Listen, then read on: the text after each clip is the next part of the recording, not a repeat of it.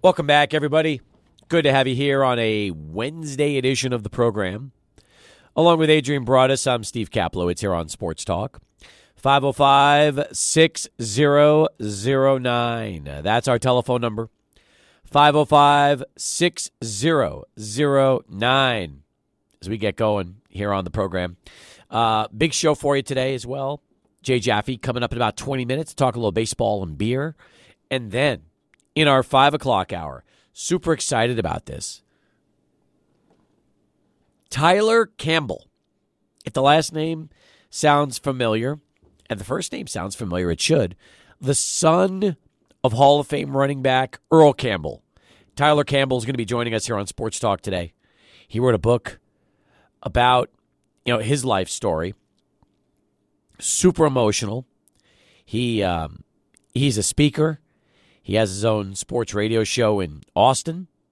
And Tyler is going to join us coming up a little bit on the program. So, yeah, I'm excited about today's show, Adrian. Should be a lot of fun, and we'll take everybody up till 7 o'clock. Big show, Steve, and it's a big week of sports. I think everybody still has Cowboys, 49ers on their mind, rightfully so. Everybody's gearing up for that big game that's coming up Sunday afternoon on Fox. And then sandwiched in between NFL action is going to be UTEP basketball action. So locally, a lot of sports going on here, especially with the women's basketball team as well. They're going to be on the road taking on FIU, FAU as well. So big weekend here in sports. We have to remember one thing, okay? And that is, before we get ready for the nationally ranked FAU Owls, we still have the FIU Panthers coming here tomorrow evening at the Haskins Center. In fact, I'll be there tomorrow. I'm excited about this game and looking forward to going and watching a little UTEP hoops.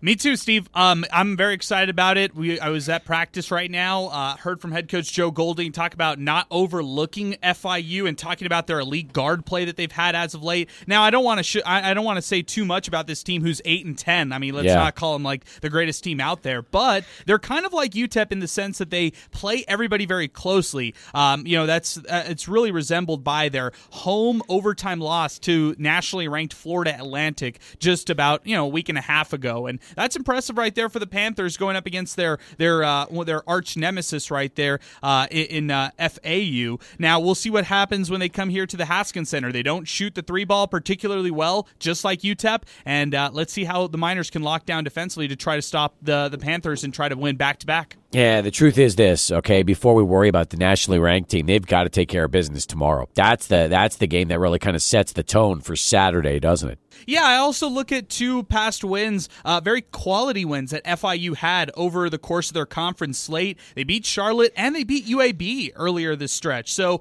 this team can win tight games. They've been in a lot of close games, and they're kind of like UTEP in a sense that they've been a part of these games. They're not the best in terms of their offense, but they could bring a little bit of a surprise to the Miners tomorrow if they're not ready. Yeah, you're right. Yeah, and this is such a big one for UTEP. And by the way, okay, so I went to the coaches show last night at Moon Tower. Was talking to some people that were there, and we were talking about the crowds this week. And the consensus is that if UTEP plays well tomorrow, they've got a chance to have a pretty good crowd Saturday.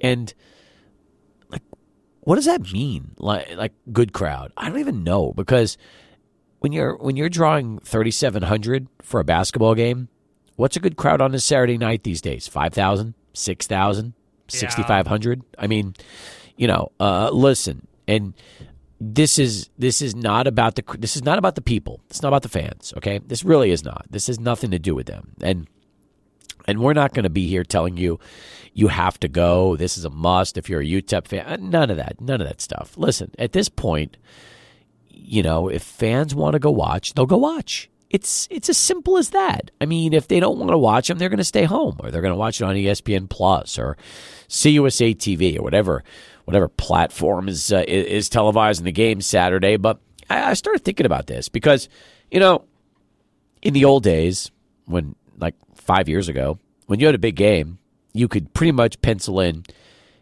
7 to 10 for a big one. Right? That was kind of if the team was playing well and you had a marquee game, you knew 7 to 10 would be in the house.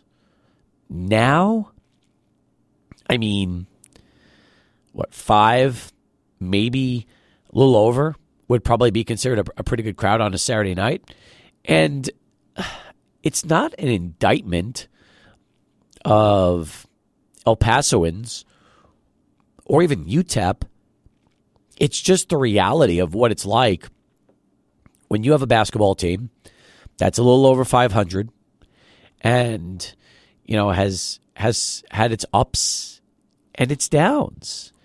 And when you have a program that right now is not as relevant as they've been in the past, it is so difficult to expect any more than that right now, Adrian. And that's why it's not about getting on the fans and trying to guilt them into going or get mad.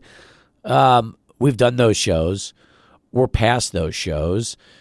I believe that if and when UTEP becomes a consistent winner again, the fans will come.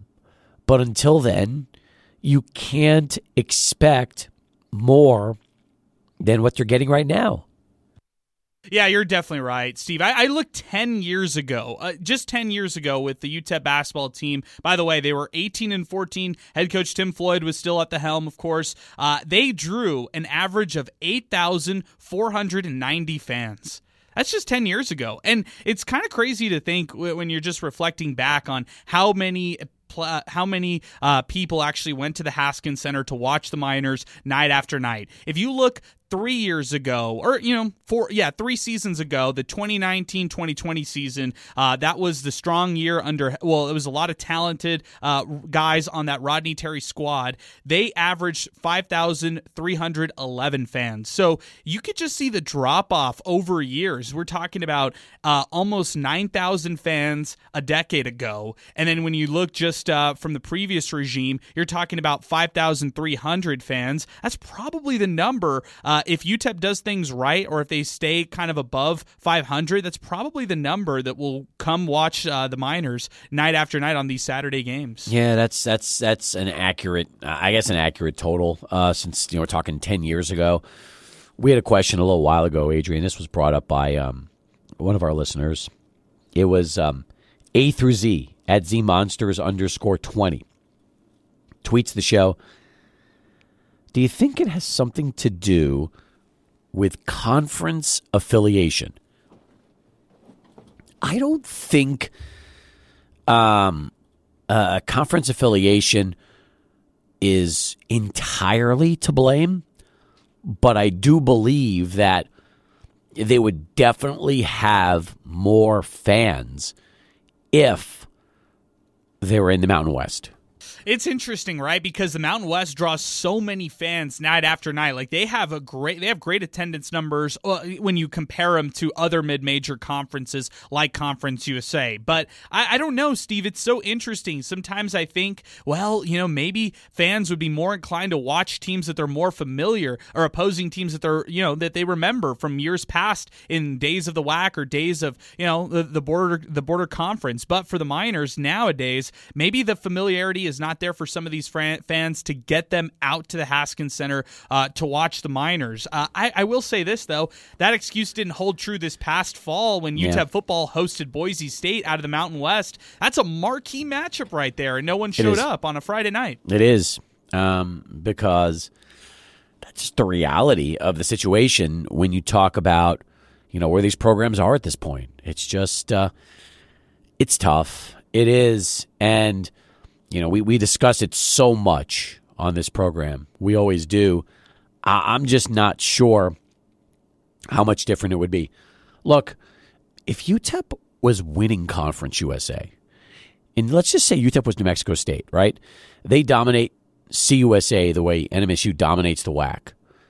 Oh, they would be getting at least an average of probably 7 to 10 a game. I mean, they just would if they were doing that over the last 10 years. But they're not. I mean, UTEP has not been to an NCAA tournament in 13 years, okay? They haven't won a tournament game in 31 years.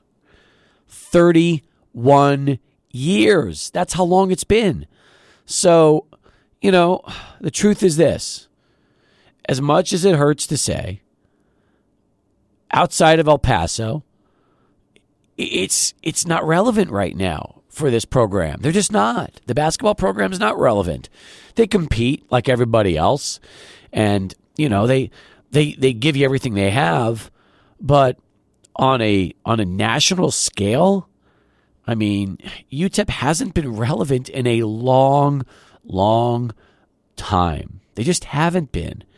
And I do think they'll get there. I mean, I'm not one of these naysayers that's going to say it's never going to happen again. Adrian, I do believe they're going to get there. I just don't know when. That's the hard part right now. I don't know when it's going to happen.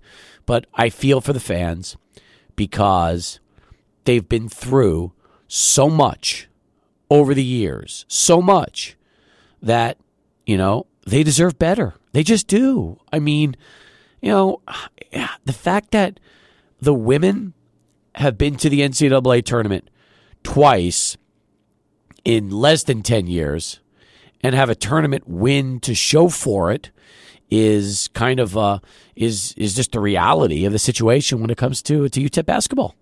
You're right, and I feel like for Conference USA, which is always going to be a one-bid league, it doesn't really matter how you play in the regular season. Doesn't matter how well you actually put together a roster. All that really matters is that tournament itself, right? Yeah. And so, it's kind of interesting because this team could be 500 for the rest of the year, but if they get hot in Frisco late in the season and make a run for the CUSA tournament, well, they have a shot for the NCAA tournament, and then there will be a lot of fans who didn't even get a chance to watch them at home this past season.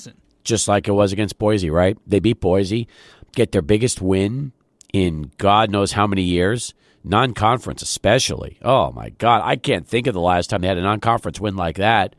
And it was like the BYU game in the mid-'80s. Nobody was there to watch it. But everybody will tell you they were there. Sure they will. And that's the same thing for this team. They'll say that they watch Joe Golding, they support the Miners, but it's real interesting and it's weird, Steve. I mean, I've covered UTEP for this is like 7-8 years now, and I remember there was a lot of fans those first few years, 2015, 2016, a lot of fans watching that team win or lose. It didn't matter. They really supported that team, hoping that UTEP basketball would turn the corner at some point. I think a lot of that was because of Tim Floyd. I really do. Yeah. I mean, there were so many fans that gave Tim years to go watch his team play because it was Tim back there at the Haskins Center, and they believed that eventually, he would turn the corner with the program, and they wanted to be there to watch that. I really do think that. But remember, lots happened in the last 6-7 years. The portal, NIL, streaming television, which sounds funny, but it's the truth. I mean, it's more common than ever before, and all the other things going on and things happening. It's just, it's tough. And, you can say all you want about UTEP marketing this, UTEP marketing that, but ultimately it comes down to having a winner. And when you have a winner, the fans come. And when you don't have a winner, the reality is you draw your 3,500, 4,000, 5,000 fans per game. That's just, and by the way, UTEP is leading the conference. So how about that? All right. As tough as it is around here, imagine what it's like in these other places. What a disaster that is. Yeah, and I mean, going back to the AZ tweet and just what you said right there, if UTEP was in a conference kind of like NMSU in the WAC, they were winning that conference title year after year, I don't know, maybe there would be more fans, even though the quality of opponent would be much less than it is right now in Conference USA, but at least they're winning at that level. El Paso wants a winner, Adrian. Right. That's what it's all about. El Pasoans care about a winner. We've seen that over and over and over again. If these programs won consistently, went to the postseason, and did well, you would not be having this discussion right now when it comes to the fans. You just wouldn't. It'd be a totally different situation. Right, because we're talking about average to below average basketball right now over the last decade. Exactly right. Okay, that's how we're going to start the show. Nice uplifting topic to get us going here on a Wednesday. Nothing like it, right? You feel great for the next 2 hours and 45 minutes since we're really off to a flying start. We'll talk a little baseball and beer with Jay Jaffe next. So stay with us. Sports Talk continues right after Charlie 1 and our first traffic update of what has been a cold Wednesday afternoon here in El Paso as the cold front has moved in. Charlie, how is that affecting traffic?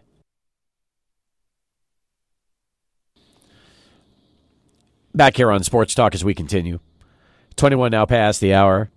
It's time to talk a little baseball and beer with this man. He's Jay Jaffe. Joins us every week from Fangraphs.com. And looking forward to our weekly conversation. Jay, how you doing?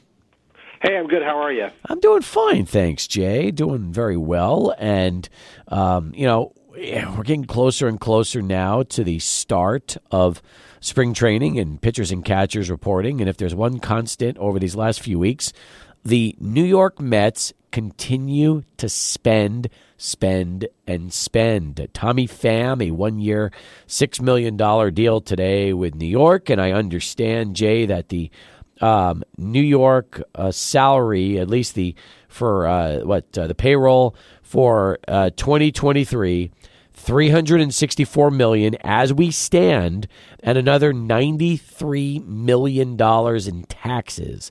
So that means the Mets are up to about $453 $57 million in payroll. That's incredible.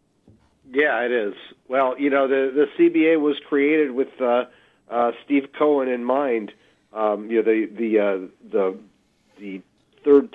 fourth tier tax, the so-called Cohen tax, because they anticipated that the richest owner in the game was going to spend a lot of money, and here he is. And in this case, I don't know, Tommy Pham.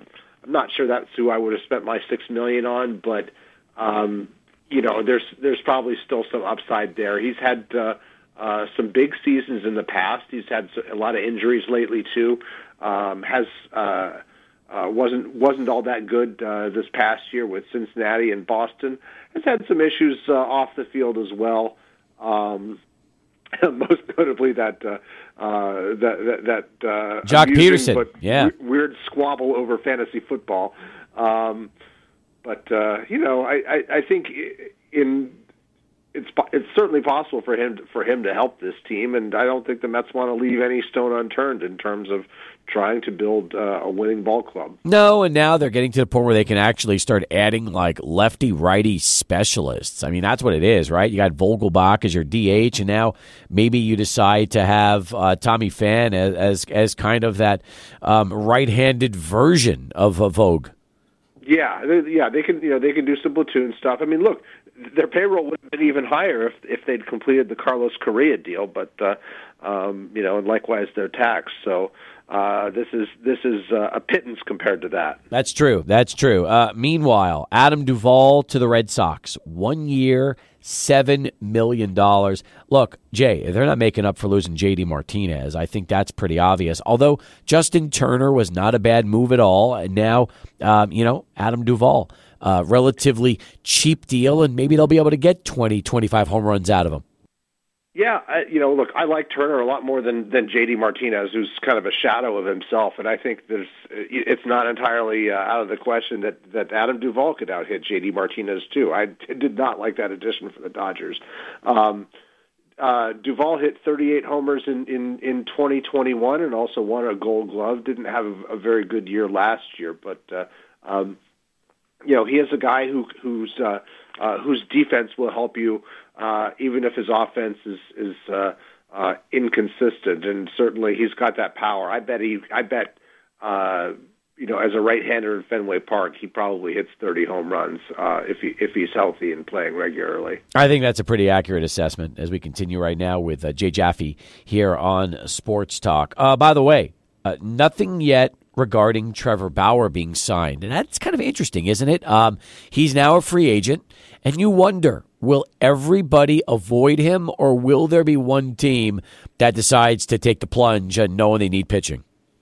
Yeah, certainly haven't heard his name in conversations. I mean, I think right now he's pretty toxic just because, he's pursuing litigation against at least one of the women that accused him, and I don't think anybody really wants to be seen clamoring for him. I heard one theory that a team might wait until the middle of the season to add him, because right now the scrutiny is just going to be so high that the backlash would be significant. Yeah, I think that's pretty accurate. I really do. Not to mention, maybe teams are kind of weighing their other options, because there are still some other players that are out there that are unsigned at this point, although the cupboard is nearly bare as far as quality goes. I saw Trey Mancini to the Cubs. 2-year deal. I'm trying to figure out what the Cubs are doing. They've got Eric Hosmer. Now they've got Trey Mancini. Are you able to kind of make heads or tails of what Chicago is up to these days? I mean, they're I think they're still mostly in kind of a rebuilding mode. They're trying to stock their roster with names, past prime guys. Hope that they hit on some of these guys, and maybe they're of interest at the trade deadline. I don't think Eric Hosmer is a good bet. Cody Bellinger may be a better bet. Trey Mancini probably a better bet. He was going along pretty well last year, but the trade to Houston just did not work out for him, and he had a very tough time there. I think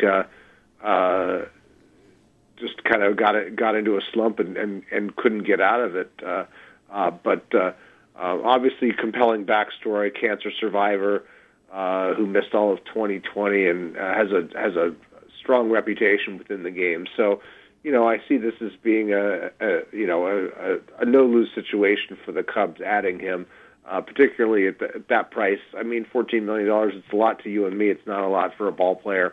But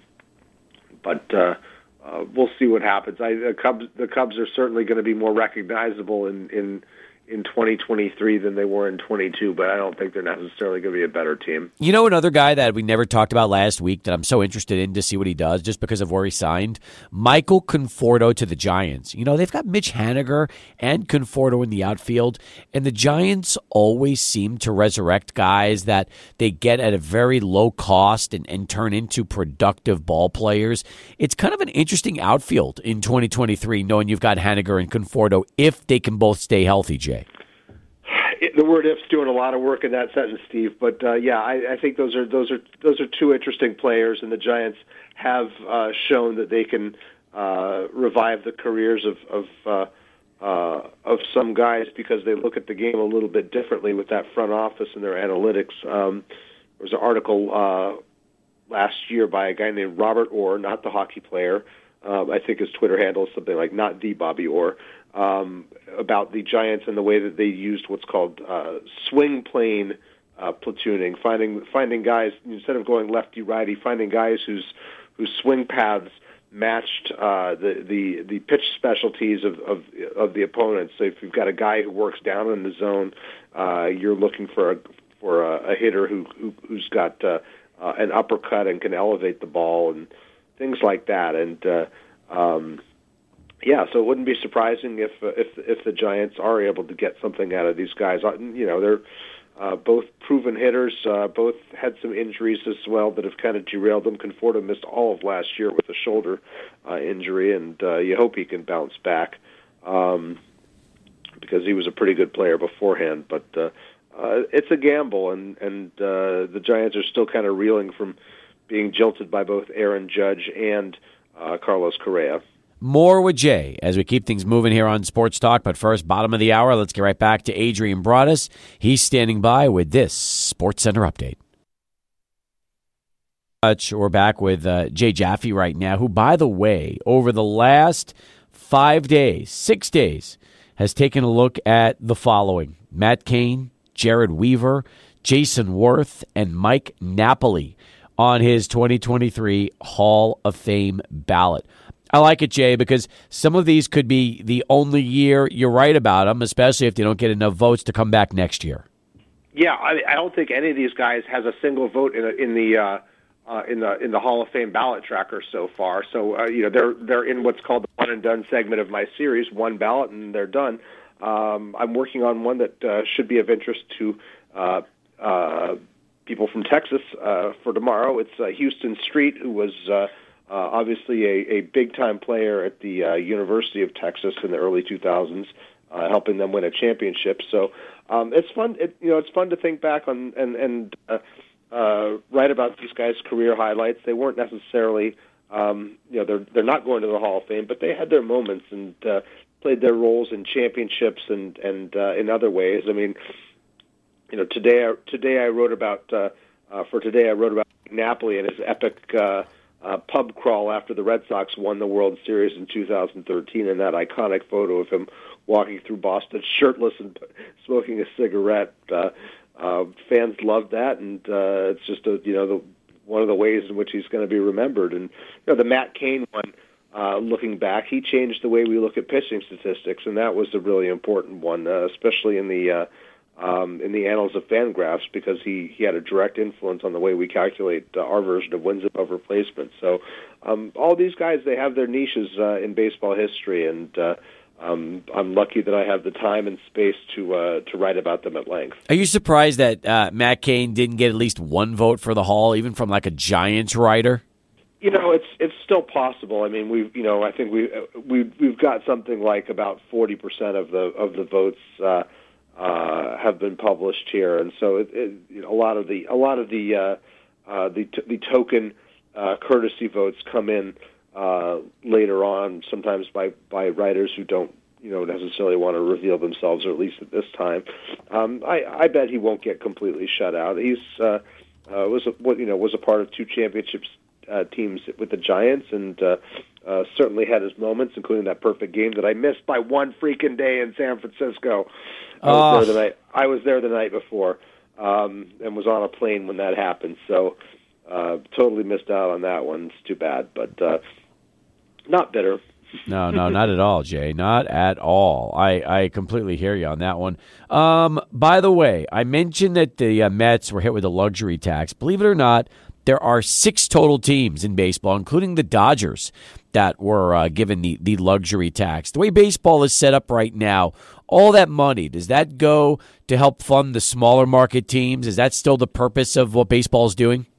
Yeah, some of it does, and some of it goes into a central fund. I forget exactly what the fine print says, but yes, basically it's redistributed among the teams that don't go over the tax. Okay, give me your thoughts on this story and the fact that, and I saw this earlier, Cal Ripken's baseball tournaments for youth baseball will now merge with Cooperstown and their All-Star Village. So that way, Cooperstown Youth Baseball and Cal Ripken Baseball all becomes one. I don't know enough about that to have too much feeling. I know that Cooperstown has a big tournament up there that brings lots of families to the area all summer long, and that was one of the hard hits about that came with the cancellation of so much stuff in 2020 during the pandemic. I remember doing some design work for the Cal Ripken youth program back when I was a graphic designer, but I couldn't tell you the difference between the two. But I just hope it increases kids' access to baseball. Certainly, if there's a Cooperstown connection, that means more kids coming to the Hall of Fame. I think that's pretty cool. Get them in touch with the history and all that. I agree with you, and I'll tell you something else. I really hope that this is a stat I didn't even realize, but I hope we start to see more and more black baseball players back in the sport. I saw that a stat, I guess for the first time since 1950, no U.S.-born black players played in the World Series between Houston and Philadelphia. It's the first time that's happened in over 70 years. Yeah, that one. Yes, that's something that I've written a little bit about over the years. That especially when Major League Baseball pats itself on the back so visibly over the anniversary of Jackie Robinson's debut is that the sport hasn't done enough to try to attract top black athletes by running inner city programs, and there have been efforts towards that end over the last decade. And I know that there's been a renewed effort, particularly over the last couple of years to invest more money in grassroots programs. It's something that really does need to happen. If baseball is going to point to the Jackie Robinson moment as so pivotal in its history, it really does need to make sure that it remains relevant. Not just with not just with white kids, and not just in with overseas with the Latin Americans. It needs to be a game for all of us. I'm with you. You want to learn more about what Jay's been writing about? It's all online at Fangraphs.com. In fact, there's a ton of information. They're already rolling out their ZiPS projections for 2023. I don't know if you're a part of the ZiPS projections, but it's so much fun to see how your team believes everybody's going to perform here this upcoming season. Yeah, that's like my colleague Dan Zimborski, who's been doing those projections for I don't know how many years, but I actually apparently had a role in naming ZiPS. I think Dan will tell you about it in terms of aviation, and but he does a great job. It's a quality projection system, and one we lean on a lot. Let's wrap it up. Beer of the week. What beer you want to talk about this week, Jay? Okay, this one is from Zero Gravity Brewers, which I believe is upstate Burlington, Vermont. This is a good one here. This is their Powder Jones IPA. It's a 7.3% ABV IPA. I got this at Trader Joe's. It's got Strata and Idaho 7 hops, nice citrusy orange, hazy IPA. I really liked it. I hadn't seen it before. I've had some good stuff from Zero Gravity, including their Green State Pilsner. So I was inclined to pick this up, and I'm going back for another 4-pack. Nice. 7.3%. The bell is ringing at the Jaffe house. That means he's out of time. The dog is barking. Jay, we'll bid you farewell and talk to you again next week. All right, sounds great. Thanks, Steve. You're welcome. All right, Jay Jaffe, what a beautiful timing with that segment. As soon as the beer pick ended, the doorbell rang, the dog started barking, and I knew that was the end of Jay.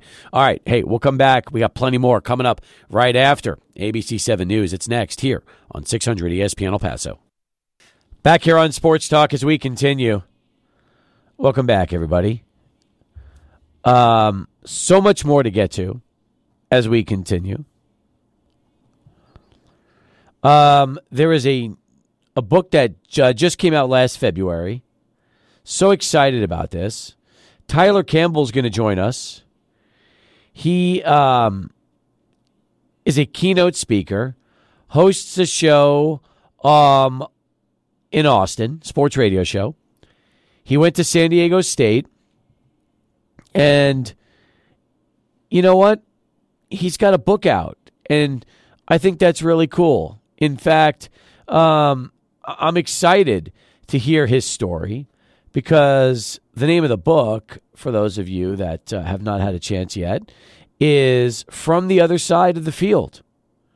And this is something that, for us, is going to be, a great topic. And it's something he's going to talk a little bit about, and what a journey it's going to be. In fact, just imagine, you're the NFL, you're the son of an NFL Hall of Famer, Heisman Trophy winner, but, Tyler wants to create a new path for himself and using football to do it. So we're going to get the opportunity to talk and hear his story and get a chance to talk to Tyler. This is going to be a lot of fun. The name of the book is The Ball Came Out, Life from the Other Side of the Field. So Tyler Campbell joining us here on Sports Talk in just about a little more than 10 minutes from now. So, yeah, I'm excited about that. 505-6009. That is our telephone number. You went to basketball practice today, Adrian. How'd it go? It went great.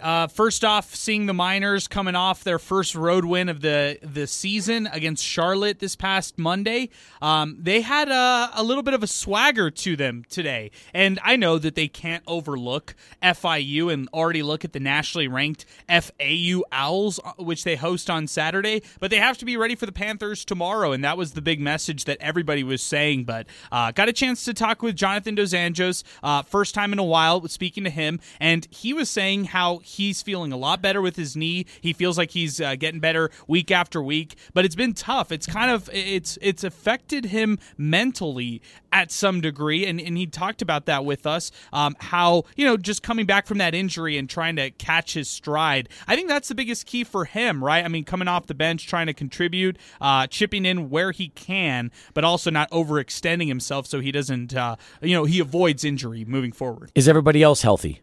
Everybody else is healthy with the I guess one caveat. They still do not have Malik Zachary with them on their team. He is taking some time for personal reasons. Nothing wrong.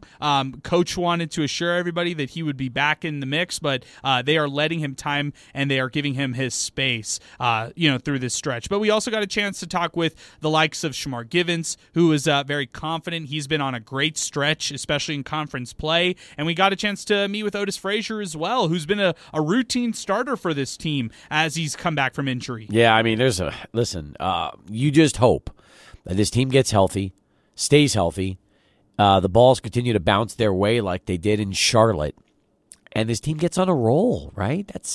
That's ultimately what it's all about.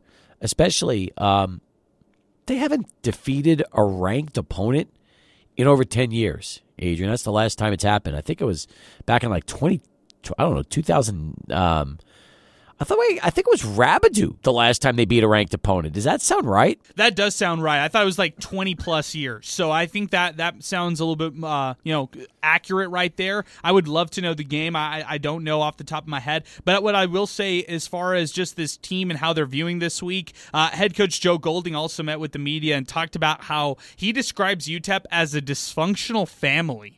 In kind of the most beautiful way, right? Because you have a lot of things that they do ugly, but sometimes when they play ugly, especially on defense, it actually works, and they're scrappy. They fight for the ball. They're hungry. They're competitive, and despite any team holding a lead, they will fight throughout the game to try to cut that lead and try to win. So you got to appreciate the fight that this team has. You obviously see that they lack some offense to them, but you love the intensity and the effort. You don't usually hear a coach describe his team as dysfunctional, right? That's kind of wild. Yeah, I mean, dysfunctional family in a beautiful way. That was the quote. It was a great clip. And I guess he's the leader of the bunch. Yes, that's right. Yeah, that's wild. I still can't believe it. Fresno State in 2001 was the last time they beat a top 25 team at home. Go figure that. 2001. 22 years right there. I mean, I think Brandon Wolfram was still playing for them back in those days, and Roy Smallwood. Okay, for those of you kind of wanting to go back that far. I mean, they've had their opportunities, right? They've played a lot of ranked opponents between now and all the way back then, and they just have never come out on the winning end. I would think, right, the closest that they got was knocking off number 19 Memphis, the 2015-16 season, like when Memphis was routinely or that was a little bit before that, like 2013, 2012, Memphis consistently in the top 25, UTEP going toe-to-toe with those Memphis teams. That's probably the closest that they got to knocking off a ranked opponent, wouldn't you say? Yeah, it's that's been a long time. They haven't played a lot of opponents that have been ranked recently. When you start to really add it all up, and they've lost their share of those games. Like I'm just going back right now and looking at who they've played over the years and how close they were able to get. Well, wait a minute now. Oh, okay. So you see, Tony Barbie beat UAB ranked 25th in double overtime, but it was a road game. It wasn't a home game. So I think that might have been their last win against a ranked team, and that was back in January of 2010. But that just goes to show you how rare it's been. That's wild. Zay was pointing out that, he was talking a little bit about how Arizona State was ranked, I think, like the week after UTEP ended up playing them. And then also, remember that Kansas game when UTEP went to the wire with the Jayhawks? I think they were ranked as high as like top 15 at that point. I think they were too. I think you're right. Okay, when we come back, Tyler Campbell's going to join us. You're going to hear his emotional story next, so stay with us. Sports Talk continues right here, 600 ESPN El Paso. Welcome back, everybody. Start of hour number 2 here on Sports Talk. He's Adrian Broadus. We got UTEP Zayd out there as well across the glass. I'm Steve Kaplowitz here on 600 ESPN El Paso. So excited about getting back to the phones right now and saying hello to our next guest. He is Tyler Campbell, the author of the book, The Ball Came Out, Life from the Other Side of the Field. He also hosts his own sports radio show in Austin. He's a motivational speaker. And, oh, yeah, by the way, his dad is Hall of Fame running back Earl Campbell. Tyler, welcome to the show. Welcome to El Paso. Great to have you on, my man. How are you doing? Caplo, what do you know, baby? How are you doing, man? I'm doing well. And it sounds like you are doing well as well. And that's always a nice thing, especially when our guests come on and get to bring it. You remind me of Foss when you show up with that kind of energy, Tyler. Hey, man, he's the man, and I'm thankful for Foss. He's a good family friend of ours, and you're always doing good when the Dallas Cowboys are rolling, Caplo. It's been a tough time as a fan. I'm gonna be honest. I'm a born in the '80s, child of the '90s, so I had some rough years since post elementary as a Cowboys fan. Man, I'm 36 years old now. Well, let me tell you this too. By the way, congratulations. I've heard Cappy, I've heard Cap. You are the first guest in 27 years that's ever called me Cap Low. So that's nice. You've got your own names. That's good, Tyler. That's really good. Yeah. So now let's talk about everything. Now, when did you decide that you wanted to pen your life story and put it out in a book that became an Amazon bestseller? Yeah, I mean, I turned into this inspirational speaker. I started being a patient advocate for multiple sclerosis when I was 24 years old, Caplo. And so I've been telling the story for a long time. When COVID and the pandemic hit, that's when I looked at my wife, I looked at my children, like everybody else, man. Like I lost family members, lost uncles, lost brother-in-law, lost plenty of people due to COVID. And I looked around at my family. I said, if I die, what will my wife, what will my children, my 3 babies, have to hold on to as their father? And what better thing to do than to give them, my words? That way, if they ever want to know anything about Daddy, we can find it in his book. And that's kind of what morphed it.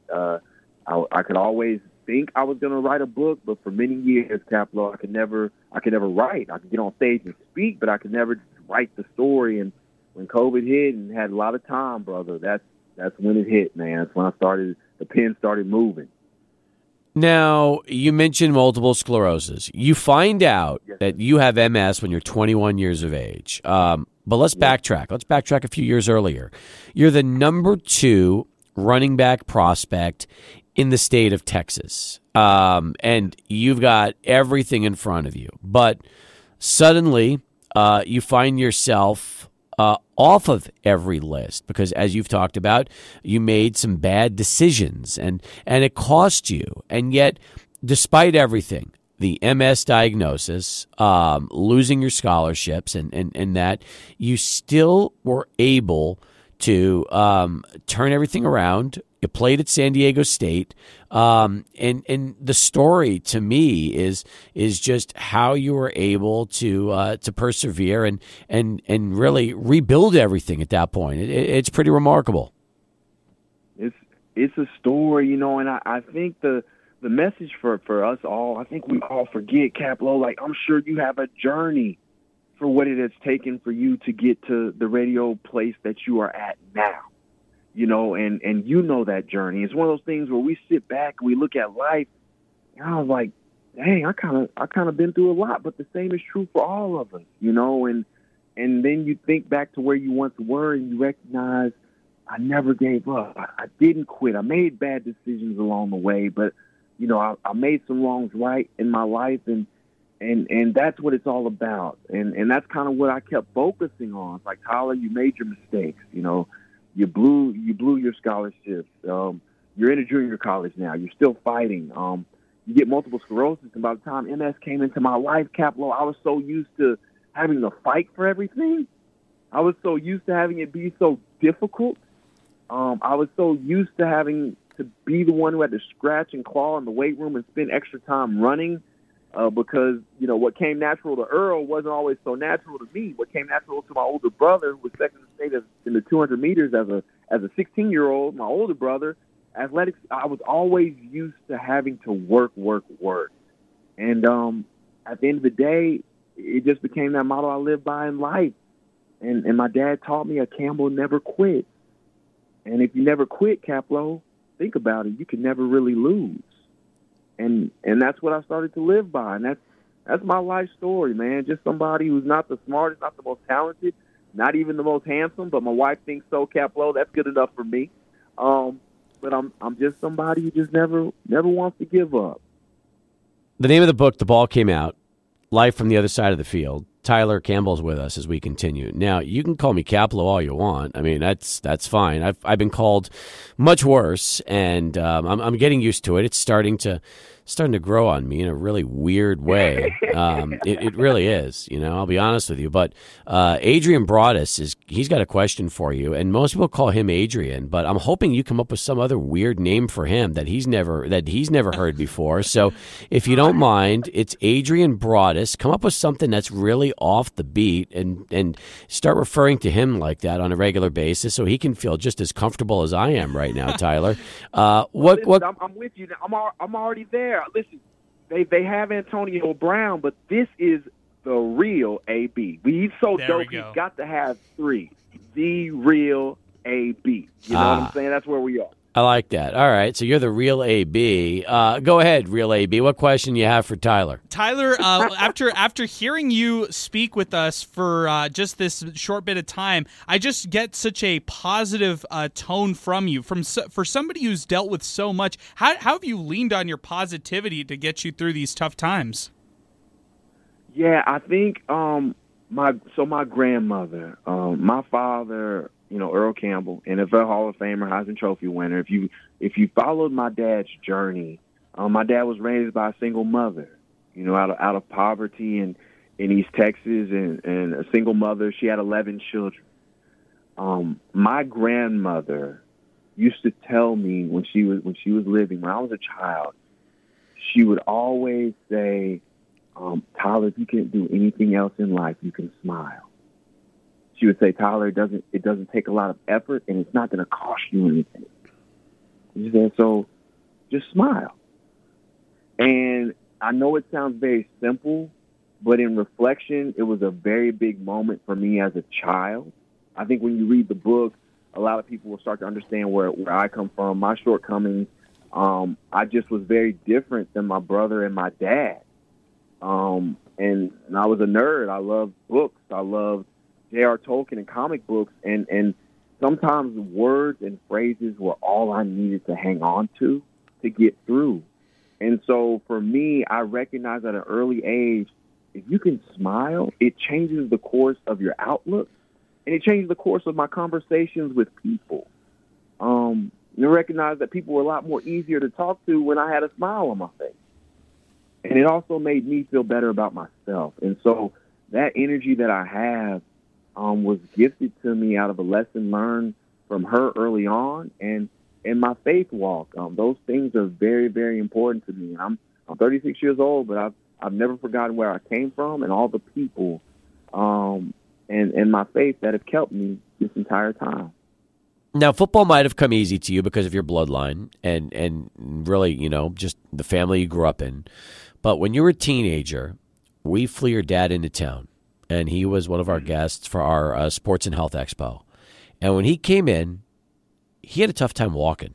And at that point, he was probably, I would say, 40s at some point. In his 40s, and yet I'm watching him, and I'm watching him struggle, and I'm thinking to myself, man, it was hard to watch because you knew the kind of football player he was and the kind of man he is and how proud he is, and that's not what you want to see. And I can't even imagine for you growing up in that household what it's like. Did you ever wanted to continue to pursue your dreams after what you saw was happening to your dad, both physically and mentally taking its toll on him after all those years of running through people in the NFL as well as in college? For me, I never batted an eye to it. My dad was my Superman. I told you, like comic books, that was my Superman. In Caplo, in the real AB, it would be so bad for him. I remember being 16, getting my license. My mom had to go out of town. I had to come and check on my dad when he was bedridden. I had to leave school to help my father, to the restroom, to shower, to bathe. So I got real up close and personal with a side of EC that a lot of people didn't see. And I still remember him crying at night in agony because his body had locked up. I remember the back surgeries when they started, and how much the pain. So I saw the decrease in mobility of my father throughout my childhood, but never once, because he always said I played the game knowing that I put my body on the line. And there was something so heroic.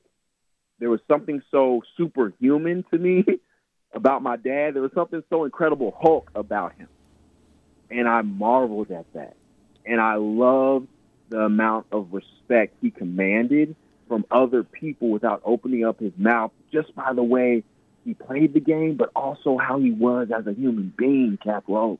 Like, I am marveled all of that. The fact that he took the time for an autograph, the time that he took for a photograph, and his humility. I was in awe of all of that. So what he was and what he, the demise he experienced, I fell in love with all of that. I was like, man, he knew that this was what was going to happen, his body was going to be put on the line all the time, and he still went through, he's a hero. He's a freaking gladiator. You know what I'm saying? So I marveled at that, and it never detoured me one bit. Tyler, how much did that influence you and your relationship with your kids? Oh, big time. I tell everybody, there's a difference. My father wasn't just present, Caplo. He made his presence felt. Mm-hmm. And I think there's a difference. We have a lot of people that we encounter that are present in our lives, but they don't really make their presence felt. My dad was around as best as he could, even when his health went. I remember, Caplo, my dad would drive his car on the track, his Suburban. He couldn't sit in the stands with everybody else, so he drove in away games. Somehow, some way, they let Earl Campbell drive his Suburban onto the track and watch the game. So he never let his inabilities physically be an excuse. Yeah. And I look at my babies, I look at my children, I say, if my dad could give it his all, if my dad could start a sausage business as an entrepreneur in 1991, and everybody laughed at him when he invested $1 million into a sausage business, and he made it something. Life after football. And then as a father, he's there no matter what. Doesn't matter how many people are around. Doesn't matter how many autographs. He's going to be there. When's your birthday? I'm there. When do you need me? Anytime I've called my dad, Caplo, he's been there. He did physical therapy with me. He's been there. And so if he can be there, even with his disability, even with his fame, doggone it, why can't I give my wife everything that I have and my children everything that I have, even with this little disease called multiple sclerosis? A Campbell never quits, Caplo. That's true. That's very true, Tyler. I agree with you. And by the way, how are you handling the MS? You were diagnosed 15 years ago. So tell me a little bit about how you've been living with this and how you've been treating and keeping everything at bay. Yeah, man. I'm blessed, Caplo. I mean, I've been through the ringer with it, right? I've been through speech therapy. I've been through being in a wheelchair at times. This past summer, I was hospitalized for it. I've shed many tears with this disease. So highs and lows are the best way that I can describe them. I think at the level of manhood or the level of walk as an MS patient that I have now, I'm more comfortable. I'm more open. I'm more willing to be vulnerable.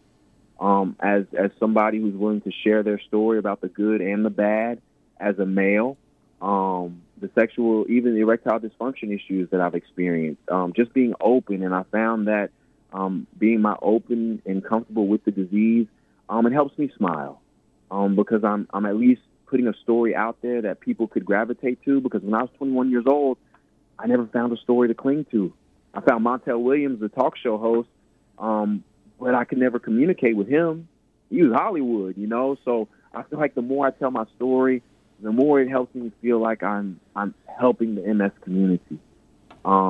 With specifically, with minorities, the Black and Latino populations that are getting diagnosed, where greater awareness needs to be, I'm doing my best to put a story out there that people can at least touch and see that's tangible, and also that you can still make it.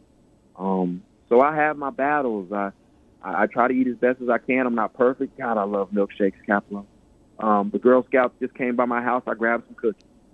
So I'm not perfect. I try to do the best that I can. But at the end of the day, man, I'm blessed. I get up and I go get it. By 6 o'clock this time, I'm dead tired on energy, believe it or not, guys. I believe it. We believe it. I still can smile. And just push the needle. That's the best that I can do. The website, IamTylerCampbell.com.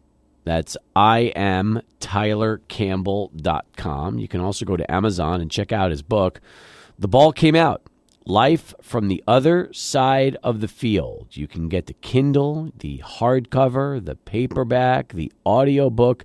My goodness, you've got it all covered. You've got every single kind of format for this book that's known. By the way, did you voice the book? Is it your voice on the audiobook? Yes. Good. Yeah, and it was Good. great, man. We recorded at one of Willie Nelson's studios down here, and Dad came in and he did his audible version of the foreword. Oh, that's amazing. That's amazing. Oh, you got to buy the audiobook then. You got to get the audiobook to hear you and hear your dad. That's the book. That's the copy you need. That's right. Yeah, right. really cool, man. Really Listen, cool. it's great talking to you. Thank you very much. I will probably never hear Caplo again after this conversation. So thank you. Or a lot more. Or a lot more. Yeah. No. I'm telling false. You know what's hilarious is that this is the truth. So I spent about an hour with Tyler before we did this interview. We talked for a while, and everything that interview was Steve. We were talking Steve this, Steve that. It was always Steve, and then all of a sudden he throws a curve at me today. He shows up and he throws a legitimate 12-6 curveball right at me, and he drops it over the plate. So nicely done with that. And by the way, the real AB, I like that. I thought you were just gonna call him Brody or something like that. But that's all right. He liked the real AB. You could see he's got a big smile on his face. I do. So yeah, he's pleased with that one. So nicely done, Tyler. Well said, man. Good. And by the way, Don't next have time. trouble with the curve, Clint Eastwood. Don't have trouble with the curve. I'll okay? do my best on that. And the next time I enjoy an Earl Campbell's hot link, I will think of you and your dad. So that's also something that's going to come to mind for me. Hey, Caplo, we are not responsible for high blood pressure, baby. There you go. There you go. I love it. All right, listen, take care. Great stuff. And thanks for joining us on the show today, Tyler. We appreciate you, man. Hey, love you guys. The real AB for 3. Talk to y'all later, man. Thanks, fellas. You got it. Tyler Campbell joining us here on Sports Talk. 20 past. We'll get to Charlie 1 in traffic and come back with a whole lot more next. It's 600 ESPN El Paso. Good to see that Caplo and the real AB are trending on Twitter right now. Appreciate that, Tyler. Thank you. 26 past the hour as we continue here on Sports Talk. JD Aziz tweets the show. Great guest, brutally honest, great segment. Victor Neff and Neff Poppy. Caplo, I think it's awesome. Great interview with Tyler. Going to get me that book. The real AB needs a hashtag. I love the real AB. I think YYS is like the only guy on this radio show to call me AB. I think some UTEP football players call me AB as well. Praise Mayole and Jadrian Taylor most notably. But I like AB. I think that's a good one. And we're ready to knock off the real AB who's actually has that Twitter handle. I think that's Antonio Brown. Is he really? Does Antonio Brown really known as the real AB? At one point, he was. He might go. He might have gone back to AB84. But yeah, that's. I like the real AB. If no one has taken that, maybe I could change my Twitter handle. That would be awesome if you became the real AB. Thanks to Tyler, that would be pretty cool. I like that. This came in on the mobile app from Pinky. Don't get angry if I greet you as Caplo or real AB. Great interview with Tyler Campbell. There you go. He had a good question, too. He wanted to know if Tyler was named after Tyler, Texas, or the Tyler Rose. I bet you it was Tyler Rose. Although he did grow up in Tyler, Texas. That's a tough one. It's a good one. Good question. Yeah, I like that, Pinky. It's a really good question. I like that one, too, from Pinky. All right. 28 past the hour. As we continue here on Sports Talk 505-6009. That's our telephone number. 505-6009. As we continue on the show, UTEP Zay with us as well. And Zay, welcome aboard. Good to have you on today. And what's your takeaways from that interview? The nicknames, they were sick, but besides the sick nicknames, what else do you like? Well, I just like his personality. He seems like a fun person to be around. He's always positive, it seems like, and I agree. Yeah, I'm not much of a reader, but hey, that book, it interests me. How come you're not much of a reader? I thought you'd be a big reader. You know, I'm not. I like sports novels. That's what I like, but there's not a lot of sports novels to read, so If I give you a sports novel in my office, you going to read it? You sure bet. You bet. Yes. Okay. All right.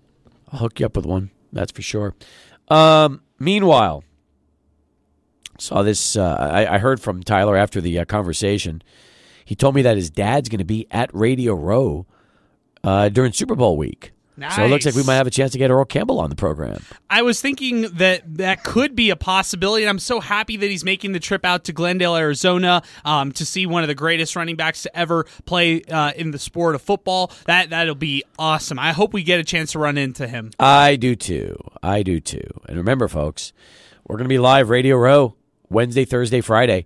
And if that's not enough, the Foss and Chris Fernandez broadcasting Laying Down the Law from 12 to 2, Wednesday, Thursday, Friday.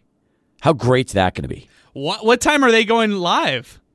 Do you 12 know? to 2. Oh, 12 to 2? That's Yeah. great. I love this. I'm so happy that Laying Down the Law is also going to be broadcasting live those 3 days as well. And I would expect nothing other than that from the Foss and Chris Fernandez. By the way, happy birthday, Chris Fernandez. Shout out to him.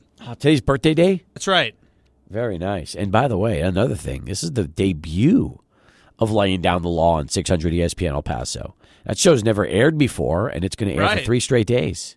I like that. I like that a lot. This is making me more excited talking about it, just and getting excited about all our coverage coming up, throughout the playoffs and then coming up for the big game. Middle of the show, as we keep things moving. Let's go to Adrian and get this bottom of the hour Sports Center update.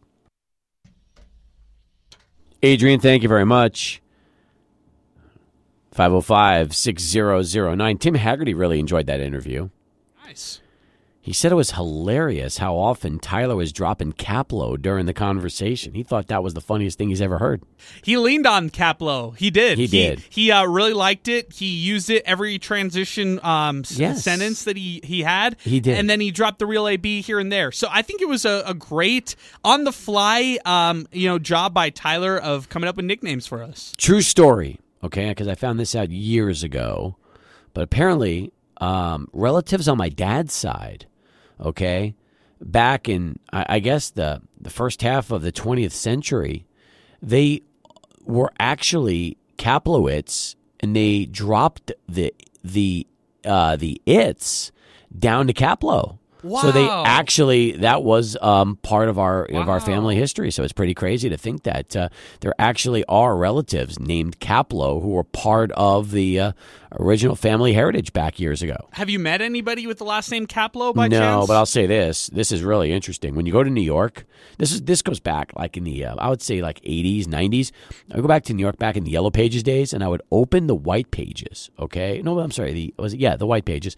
And there were like 3 or 4 pages of Kaplowitzes in the New York phone book, all over Wow. the place. They were everywhere in New York. We weren't related to most of them, but it's a pretty common name in New York City, just not here.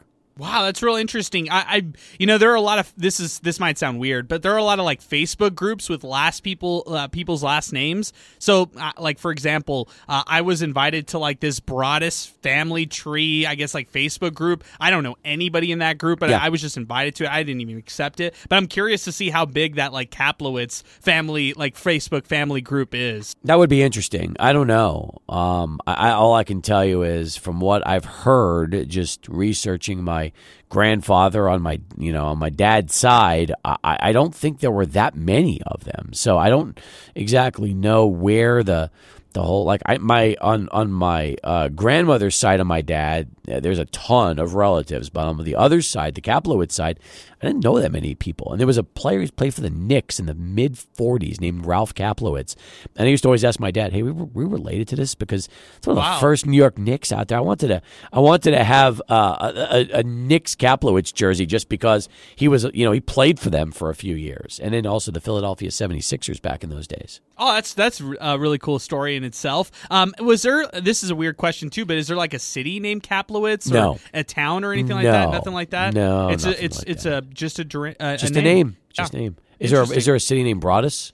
I don't know. That's a good question. I haven't. I don't think I've ever checked. I think there's a college with Broadus in it, but I don't know if it's the whole thing or not. That would be kind of cool. You can go to Broadus University. That would Yeah. be. That really would be. That would be awesome. I would love that. So, all right. We got more coming up here. 36 past the hour on Sports Talk. Would love to hear from you. By the way, I think the Dallas Cowboys adding Tristan Vizcaino, good move. But they had to make that move, right?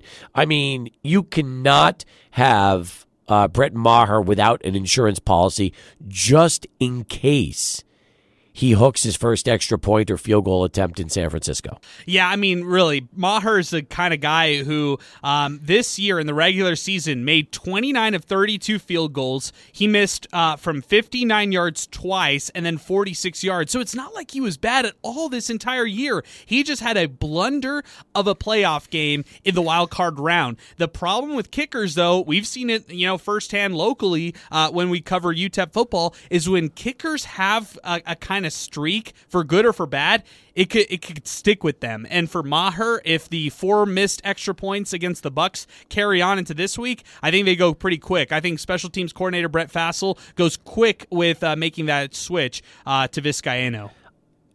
Other news that's really significant.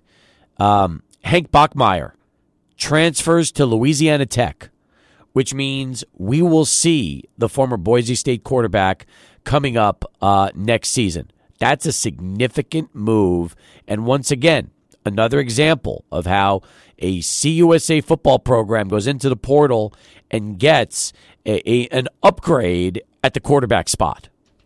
Well, in my opinion, for Louisiana Tech, this is a big-time get, right?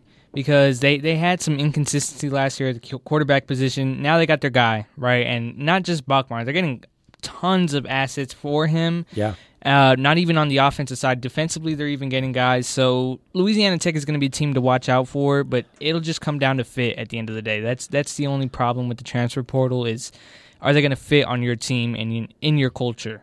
Well, that's true. That's really true. But if it does fit, that could make for a pretty good turnaround in 2023. And, I was wondering if UTEP would go into the portal to get themselves another quarterback to at least compete with Gavin Hardison. And the answer right now is no, they haven't. And does it surprise you a little bit that especially after last season, the Miners aren't at least trying to bring in an experienced vet at that spot to try to push Gavin a little bit more heading into fall camp? For me, yes, it was a little surprising, and it's interesting too because Calvin Brownholtz just a week and a half ago sent out his highlights, and then he had his current players on Twitter, or players who just recently graduated, like Jadrian Taylor, say that he should come back. So whether it's a transfer portal get or trying to convince Calvin Brownholtz back to come back for another year, I don't think it's going to happen. And point is, for me, for UTEP, I think they'll stick with Hardison, for better or for worse, at that quarterback spot, and no one will challenge him at that spot unless you're a junior college guy that they're going to get in the spring ball to come into the mix and barely learn the offense. Is it surprising at any level that Dana Dimel is really putting his coaching career at UTEP into the hands of Gavin again in 2023, rather than maybe look outside to try to find someone that perhaps has just a better resume that could come in here and try to just take UTEP to that next step? I think a lot of fans would consider that a big surprise. I do. And I think that if you know head coach Dana Dimel and you know the loyalty he has toward quarterbacks, I think it wouldn't come as a surprise to you. So, my best example is Kyle Loxley, with all the adversity he dealt with and the off-the-field issues that he got himself into. Dana Dimel stuck with him throughout that last season. I mean, he did not move on from him, had a team, players-only meeting, team meeting or whatever, and had people vote on whether or not Kyle Loxley would remain on the team, and they had Kyle Loxley coming back. So loyalty, I would say, is one of the key traits to Dana Dimel, and I guess if you know him in that respect, you're not surprised that he's sticking with Gavin Hardison. No, I understand that, and I got a line ringing in. I get it. I just know that there's other programs doing some things, and we saw when Calvin came on board, at least in that UTSA game, what the Miners were able to do. And all of a sudden, it just gave fans an opportunity to think a little bit. That's all it did. Gave them a chance to kind of consider that, there are other options out there. And the only question is, what do you do? Do you just completely tell the guy that's been running the show for you the last couple of seasons, you're back again, and hope for an improvement this time around? Or do you try to push him? Or are you worried that if you go into the portal and you bring an experienced Division I quarterback in, Gavin Bolts, I mean, is that a fear? Because nowadays, as soon as teams decide to make something kind of bring competition, the easy answer is, well, then just leave instead of go out and compete and try to earn that spot. Yeah, that's a really good point. I feel like, I'll throw out, an example, but at a higher level, is Frank Harris with UTSA returning for another year. With him coming back, UTSA could still get their picking of quarterbacks that they want out of the portal. Yep. You're not telling me that Jeff Traylor can't go out and recruit some of these top-name guys in the portal. Well, he definitely could, but they stick with Frank Harris. That's the loyalty with their head coach and their quarterback. And, for better or for worse, maybe Dana Dimel looks at Gavin Hardison and says, hey, he helped lead our team to a bowl game 2 years ago. Maybe we can get it back. Maybe we can get him back to that form this upcoming season at a full healthy year. That's another thing. I mean, Gavin didn't can't though, but you can't compare Frank Harris to Gavin Hardison. You just can't. Frank Harris threw for 4,000 yards, 32 touchdowns, and 9 interceptions. I mean, if Gavin Hardison put anywhere close to those numbers together, you would be begging him to come back and play another year at the starting spot, right? Because Frank Harris, those are numbers that any university would take. I mean, 4,000 yards, 32 and 9. I mean, those are terrific stats. And then I don't even know what he rushed on top of that, but I'm sure he had some rushing yards where he went in because he's a good mobile quarterback. So he also had, on top of that, 600 rushing yards and 9 touchdowns. So let's think about this for a second. He had 41 touchdowns, 32 in the air, 9 on the ground, 9 picks. So if I was UTSA, I wouldn't bring anybody else to compete with Frank Harris. That's your franchise. That's your quarterback, and you're lucky to get him back for another year, right? Here's my better example, okay? Chris Reynolds from Charlotte. And you might have to face the music that Chris Reynolds and Will Healy and the 49ers faced if you run it back. Will Healy bet on Chris Reynolds. Will Healy thought that Chris Reynolds would be the guy at the quarterback spot for him. He threw for 2,500 passing yards this year. And you look at what Charlotte did. They want to kind of look to overhaul and change their whole program in the coming years. And Charlotte was not as great of a football team as they were projected going into the year. That's a good example. I like that one a lot. I'm just saying with Frank Harris, too good. The numbers are too good. Yeah, he's the top player in the conference. Yeah, and one of the better quarterbacks around. Absolutely. All right, 44 past. We'll come back. More phone calls, more sports talk right here. 600 ESPN El Paso.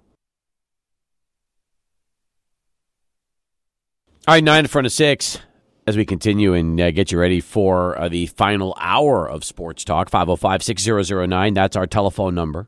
505-6009 gets you through to the show. Esteban just tweeted the program, how is Gavin not a veteran? Oh, he's a vet. He's a seasoned vet. I guess what I meant by that is someone who also has experience like Gavin that's available in the portal, okay? Gavin's of course he's a veteran.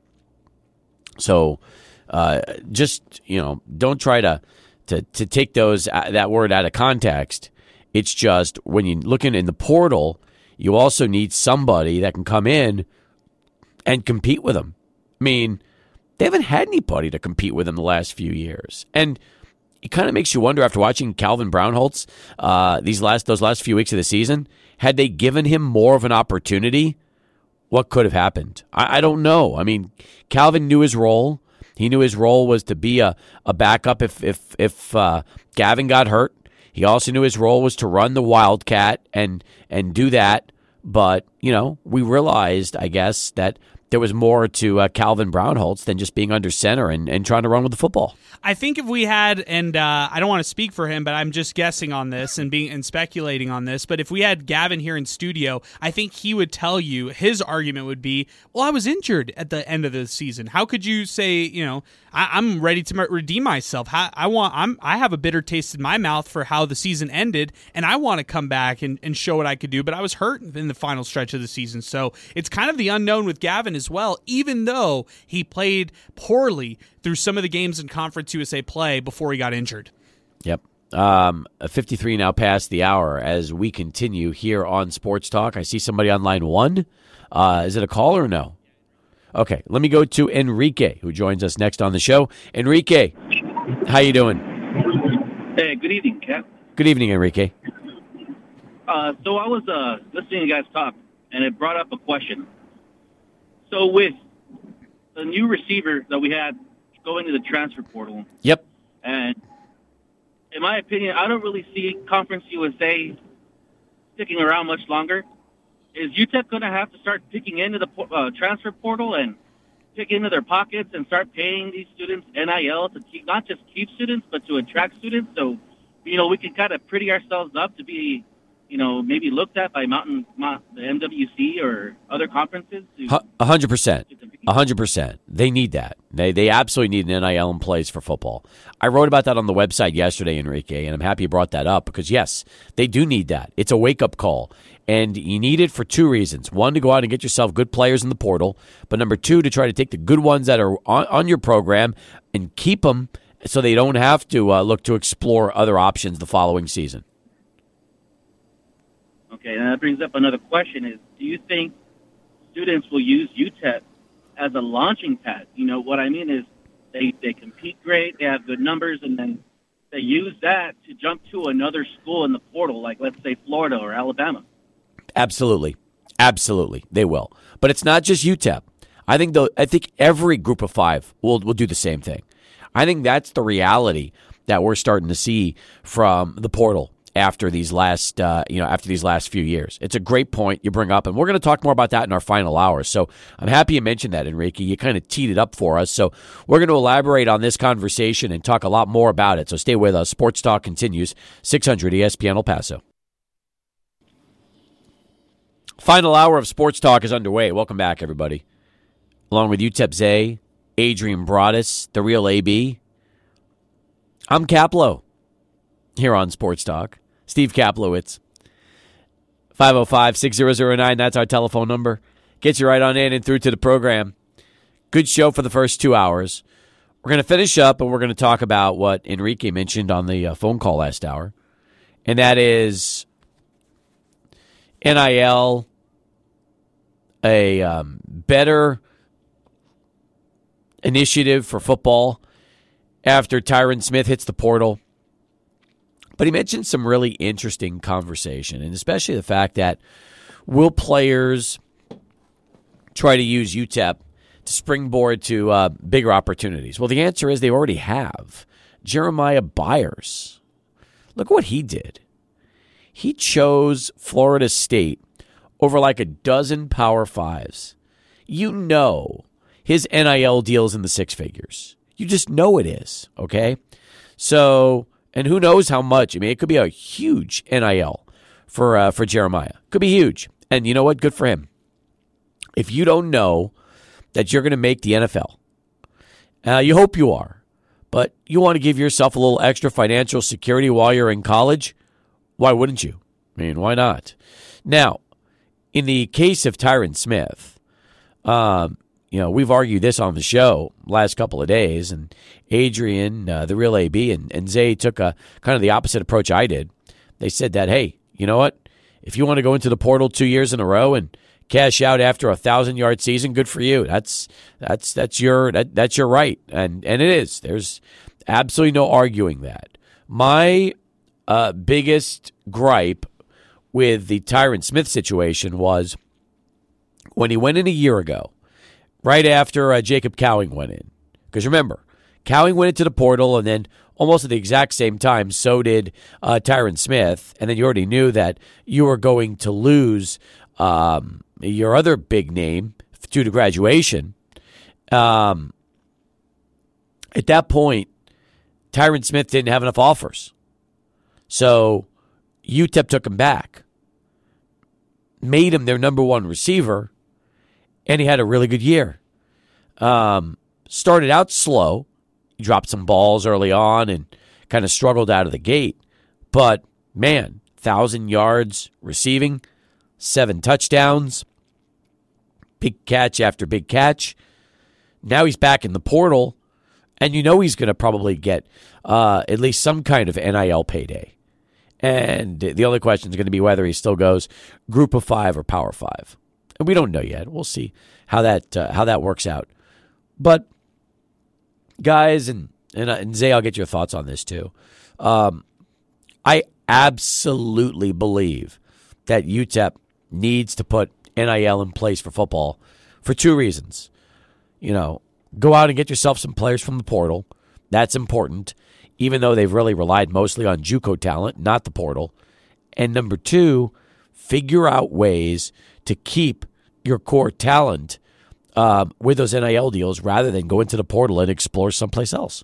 Yeah, that's a really good point. I feel like for the bigger programs, even for the Group of 5 programs in Conference USA, they probably go to an offseason with a number, a figure, a dollar amount in mind, thinking, hey, we are going to budget $70,000 for NIL dollars and opportunities for all the incoming transfers that we get, and we will disperse them out either equally or we'll save a majority of that for one specific player. Some other schools will say, hey, look, what we want to do is bring premier talent, so we are willing to spend money. So we'll go case by case, player by player, and we'll negotiate for some of these guys. I would not be surprised whatsoever if guys like Hank Bachmeier from La Tech are receiving significant NIL dollars because he was a coveted player in the transfer portal coming from Boise State. So for UTEP to just hang in the game, the NIL is not something that they can hope for. It's becoming a necessity for UTEP football and for this football program as we move forward. I'm with you. Zay, your thoughts? Yeah, I think UTEP definitely needs something like an NIL collective in place. Maybe not for everybody because maybe they won't have enough. Maybe they don't, just something to start, something to give your star players to at least have a chance to keep him. That's really the big thing there. It's true, yet I don't know how large it's going to be because the minor collective for basketball was designed really at 13 athletes, okay? And basketball is 13. Football, you have 85. There is a major difference between the two. Not to mention, Dana Dimmel is more comfortable going out and getting JUCO players than he is transfer portal players because we've seen it the last few years. As everybody's hitting the portal, he's more aggressive as far as JC players go.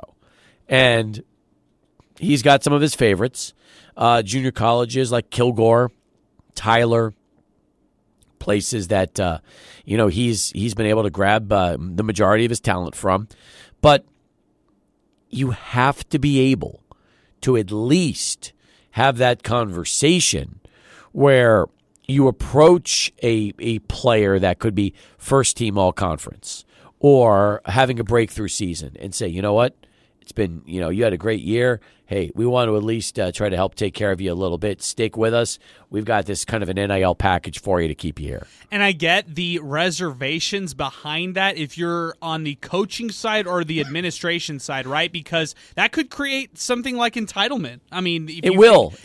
And yeah, it definitely will. I feel like for players who could be all-conference selections, guys who are coming back with a lot of notoriety under their belt for this UTEP football team, it could create entitlement if they were the first to be awarded NIL dollars. They're thinking to themselves, hey, I'm getting this kind of money right here. My starting spots, it's safe. We're good. I don't need to worry about anything. But that kind of hurts and could stunt your progression or development within this football team. So it hurts, right? And then at the same time, let's say I'll just throw out a random position group, but let's say they focus $10,000 to their running back group, okay? Well, what if you're like a backup or a non-scholarship player at the running back position?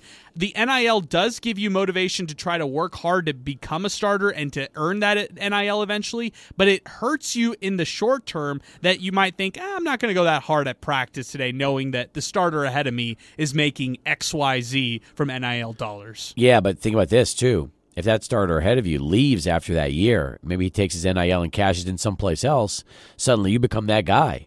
Right. So you don't want to dog it too much, or otherwise they're going to find somebody else to replace him, not you. So there's a lot of ways to look at it.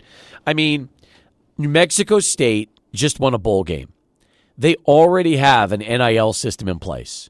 I don't know how much money they're spending, but I am familiar with who's running their NIL initiative. So you know that as they go into Conference USA and try to build off of their football season, they are going to stay very, very aggressive with their NIL that they've put in place. And they're going to want to surpass UTEP for good and go win a Conference USA championship next season when they come into this league, along with Liberty, Jacksonville State, in Sam Houston. That's going to be a big deal for them. So they already have plans. Louisiana Tech wants to win. Western Kentucky wants to win. Middle Tennessee State wants to win. They all want to win, right? So now if you're UTEP, you have to keep up with the Joneses. You cannot fall behind because what will happen will be the program will not take that next step or go backwards while everybody else is more aggressive in the NIL world and watch their investments pay off.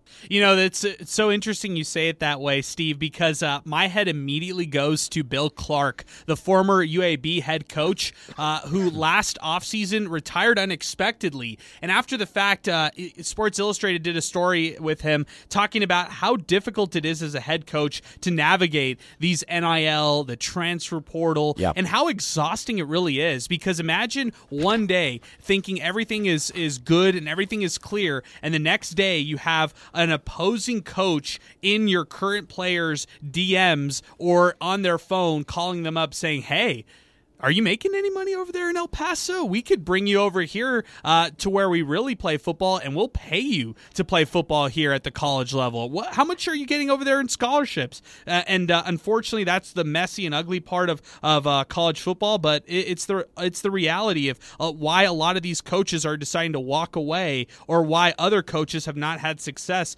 in the new NIL and transfer portal world of football. Now, here's my question when it comes to Hank Bachmeier, okay? He claims that the reason he left or went to Louisiana Tech is that he wants to play for Sonny Cumbie, and he wants to go into that air raid. And I agree with that, because he probably does, because he knows it'll fit him personally. But you know there are NIL dollars attached to this. Now, we don't know how much. We don't know if it's $50,000, $100,000, $250,000. Who knows how much? But there. You could say all you want in the article that you wanted to play for Sonny Cumbie in the air raid, but NIL has to be part of that decision, right?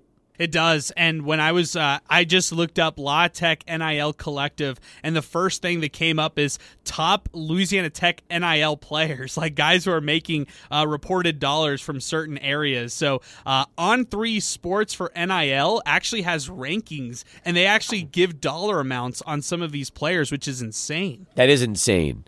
I'll send this to you. I need to see that. That sounds fascinating to me. It really does. All right, 505-6009. That's our telephone number as we continue here on Sports Talk. And again, would love to hear from you as we take you up till 7 o'clock here on a Wednesday. First, I want to tell you a story about Gina and her mother. You know what they needed to do?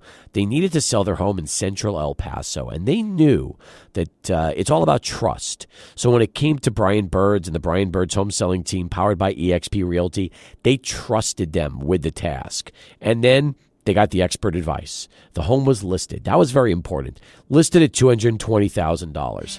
However, Brian's unrivaled marketing went to work. The home was sold within a week, $19,000 over the list price. And guess what? That closing was timed so that Gina and her mom could start their new chapter in a new year. Now, if you want to achieve top dollar for your home just like Gina and her mom, you need that agent who can create an auction-like effect, buyers competing for your home and driving up the price, exactly what Brian Birds will do for you. And he's got this great Coming Soon Homes program where homes listed with him are sold within minutes because his buyers get a free head start. So call the official real estate agent of UTEP, El Paso Locomotive FC, and the Rhinos. The only agent I would call if I needed to sell my home is Brian Birds. Online at brianbirds.com or Google Brian, B-U-R-D-S, and start packing. Hey, El Paso, have you heard? To sell your home, guaranteed. Call Brian Birds. Go to brianbirds.com. 9. That is our telephone number. So Adrian and Zay found a really interesting website out. It's called on3.com. On3.com. And it's all about NIL. In fact, they got a whole NIL thing going here. They've got a section on collectives, a section on rankings, a section on deal trackers, news, high school, college. It's about as NIL comprehensive as you're going to find. They even have an NIL algorithm on how they value players who have made themselves, quote-unquote, official verified athletes through the On3 system. And the algorithm includes data involving performance, influence, and their overall exposure. So if you're an athlete on UTEP and you just want to see what your NIL value could look like, you could submit your form onto this On3 NIL website, and it'll calculate it for you. That's very cool. The Minor Collective is on this NIL website, in case you're wondering. UTSA has one called Runners Rising. It focuses on football, basketball, and baseball. Started in early 2022 with the goal of helping University of Texas at San Antonio student athletes. Yeah. La Tech has one called, it's called Thrive, and so they have one as well. I know UAB's is huge. That's huge. That's one of the more prominent ones you'll find in any of the Group of 5 or mid-majors. Theirs is called the Southside Solution. That just screams dollars, Steve. The Southside Solution? I love that name. That is awesome. That is a good one. I like that too. So this is really interesting just because you can go up and down the list and see the schools that, at least according to this, are listed. By the way, Fear the Wave for Tulane, focusing on football, some basketball, and baseball. That was launched in January of 2022. So you wonder about how great Tulane has become in football. Well, maybe Fear the Wave is a big reason why. Yeah, I like that name, by the way. I feel like that's a really cool one, and it shows you, hey, money talks when it comes to a lot of these athletes. People might not like to hear that. I get it. It does devalue some of the integrity when it comes to the sport, but still, this matters to a lot of people, and it matters to a lot of these student athletes. Some schools have multiple NILs in place. Like, look at Central Florida, okay? They've got Mission Control, primarily focused on football, and their logo is the Space Shuttle, which is super cool. There's the Orlando NIL Club, which is a player-led collective. How interesting is that? Wow. Player-led collective. And they also have the Kingdom NIL, focusing on football and basketball. And this is what they want to do. I mean, this is, the beauty of NIL is a lot of these schools have multiple. There's the Men of Westwood for basketball for UCLA. There's the Westwood NIL Club for football. And that's just, how they build it. That is so interesting. I'm looking up just other universities who have multiple. How about Florida State having multiple for just their football team, Steve? So imagine that, just having that at your Hey, well, we could have one NIL who focuses on the current scholarship players, one NIL collective who focuses on transfer portal and recruiting, and then the other NIL who could focus on others. How about this? UNLV has their collective, and it's called Friends of UNILV. Ah, that's a good one. I love it. And the logo is like NIL in the middle with the U on the left and the V on the right. So, yeah, and it's interesting. It is. It's very, this is the kind of stuff you want to look at as a fan. You want to see. By the way, I know New Mexico State has an NIL. That I know for a fact. It's not listed on this yet. So it must be still like being established, or they just haven't publicized it like the minor collective has. A couple other names I really like, Steve. Speaking of just the names that we're mentioning, this is Sparta for Michigan State. How about this one? The Foundation for the Ohio State University. And you have Pack of Wolves for North Carolina State University. That is super cool. Nebraska has 5 NILs. Wait, really? 5. There's the Big Red Fan Club. There's the Lincoln NIL Club. There's N100. There's the 1890 Initiative. And there's the Big Red Collaborative. Can you imagine if you're Nebraska, okay? You've got 5 NILs in place. There should be no shortage of dollars to go out and get student athletes when you're in Nebraska. Or a coach like Matt Rule, who you had to go out and pay out all of the money that you had to do for the previous coach in his buyout, and then attract a coach with the intentions that, hey, we have the money behind us to go out and spend money on players. So for when you're trying to attract top level coaches, it's good to know that you'll have a lot of money for those recruits. Texas has 4. Austin NIL Club, focusing on football. Clark Field Collective, focusing on football. Horns with Heart, the primary focus is football. And how about this? OLF, Occupy Left Field, with the primary focus on baseball. Wow, that's a really cool one. That's an awesome Occupy Left Field. I'd love to know who started that one. For Miami U, Bring Back the U. That's theirs. I like that one. And then this one, as far as now, this is an interesting one for the University of Arizona. Theirs is called Friends of Wilbur and Wilma. What is that? I love that. I don't know, man, but these names, these NILs are amazing. They really are.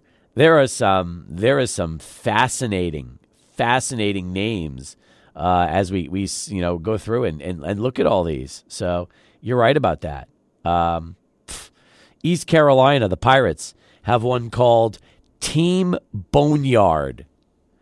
And the O in bone is a pirate. Like a skull with the with that. That's pretty good too. Team Boneyard. Wichita State has one for women's basketball. So Keitha Adam has her own NIL collective called the Ladies Shock Squad. They primarily focuses on women's basketball and some women's golf. Okay, that's good. That's a good one. I like that too. I like that.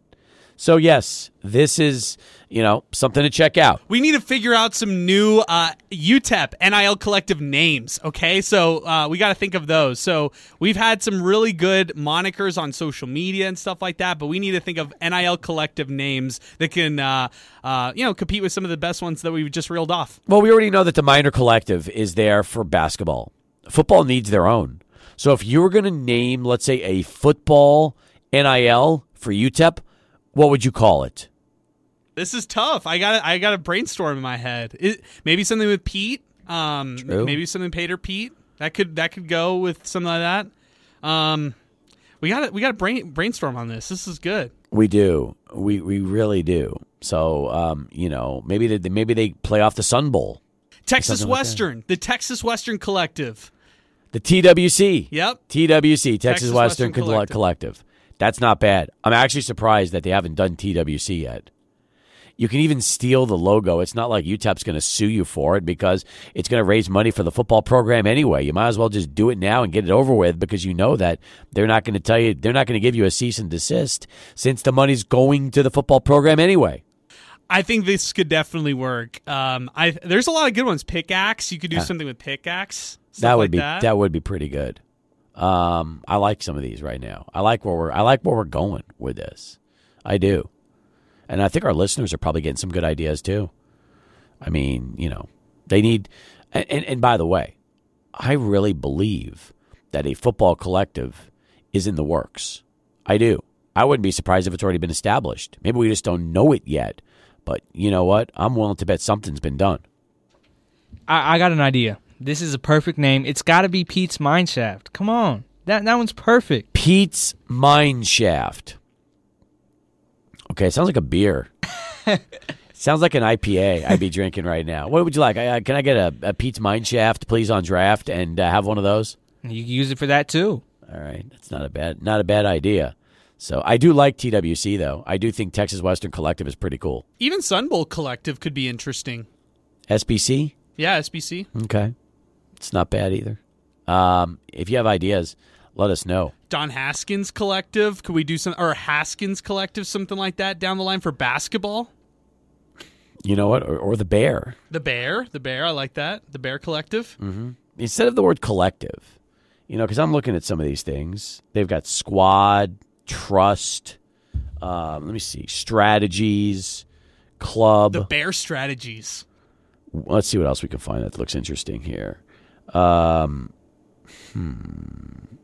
else? You also have locker room. You have friends of. It'd be funny if it was friends of the Bear. That would be pretty good. Wow. Wake Forest. Roll the Quad. Oh, that's such a good one. Wow. The Man. Quad must be awesome out there. Roll the Quad. That's their NIL. I love it. All right, hey, bottom of the hour. If you've got ideas, either tweet it to us, 600 ESPN El Paso, message us on our mobile app, powered by First American Bank, or just call into the show, 505-6009. Let's send it back to Adrian one last time. This bottom of the hour Sports Center update's next. Good stuff, Adrian. How about this one? A NIL deal for track and field athletes, and call it No Kidding. Oh, that's a great one. I mean, I just once again just trying to come up with fun NIL names for UTEP, but I do think No Kidding would be pretty good. Glory Road Club, that kind of thing. Could do something like that, maybe. Could do Pete's Stash. Stash of money. Pete's Stash. I like that too. Pete's Stash. You're just basically telling athletes you're going to pay them is what you're doing. That's just right there. That's it, right? We're not even sugarcoating this. You're just going to get a stash of cash, baby. I was thinking Pete's Gold, but now you don't want to tell them you're getting gold. They're probably going to get, a nice, decent amount of money if this ever comes to fruition. So this tweet comes in. TWC is too close to Time Warner Cable. That's hilarious. since we know it's a stepping stone school, why not First Step UTEP? Oh, man, that's harsh. And then he wraps it up with, yes, Baba Booey lives. Except he misspelled Bowie and put Baba Nui, but it's Baba Booey. Nice job. Welcome back.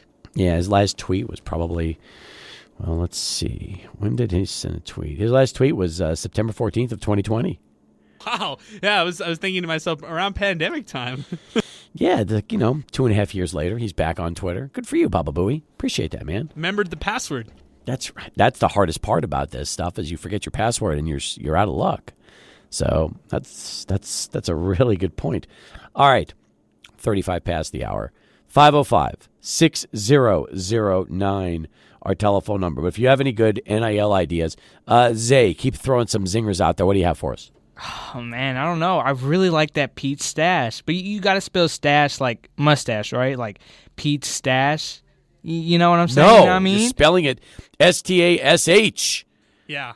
You don't want to do it with a little apostrophe as well, something like that. Yeah. What if you just call it Pete's Cash? Yeah. I think that could work too. Yeah. You're trying to not really sugarcoat anything. You just want to tell everybody what it is. I don't know. Those are all good ideas, guys. Those are solid. Now we just need donors, right? Yep, that's true. People that would give. See, here's my thing.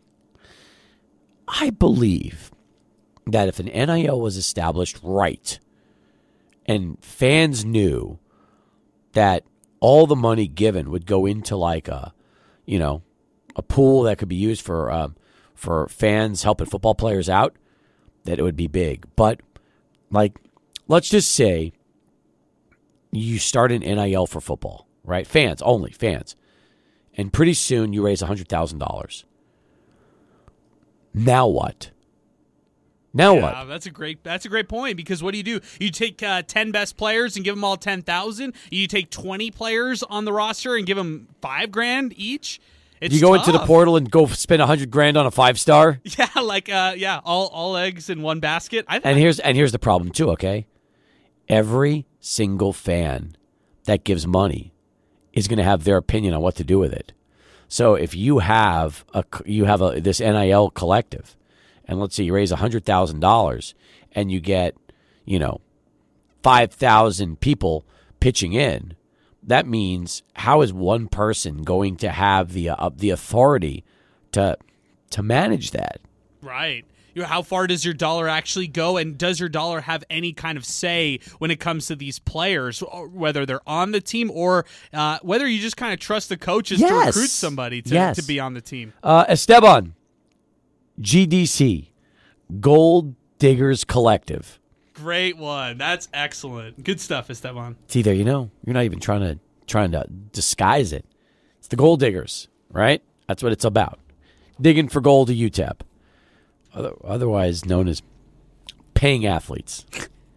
It's just it's hilarious. But no, what do? So you put this collective together for football. You get all this money. All these people donate. But how do you divvy that up? What would you do, Zay? I don't even know. Wow, you got to give it like to your 10 best players, I guess. But it's tough. I mean, we need to bring on an NIL just genius. That would be a perfect idea. Give it to your 10 best players, right?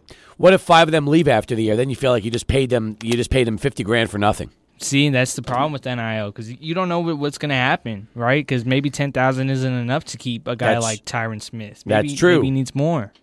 That's true. You just don't know. By the way, what was Tyron Smith's approximate value according to On3.com? They say $141,000. Get out of here. That's what it says. His value is $141K. Well, yes, that's what it says here. And no wonder they lost Jeremiah him. Byers, it says $209,000. No wonder they lost these guys. I mean, $141,000. Come on. I just sent you the rankings for you. It says the top UTEP NIL player rankings, and it'll rank former UTEP players and current players who've entered their name in this system. Really? Yes. Well, Jacob Cowing has got to be the biggest of the group, right? Well, I think they don't. I think it's like 2023 or like 2022, 23. So I would feel that somebody like him could garner a ton of money. He's just not on here. You have to actually put yourself on here as an athlete. You know what's hilarious?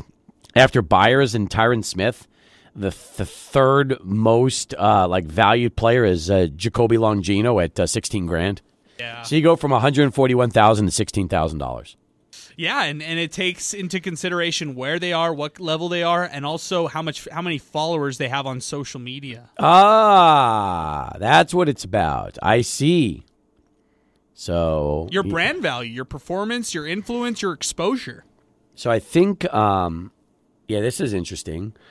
Tyron Smith has like 3.1 thousand on Instagram and 1.3 thousand on Twitter.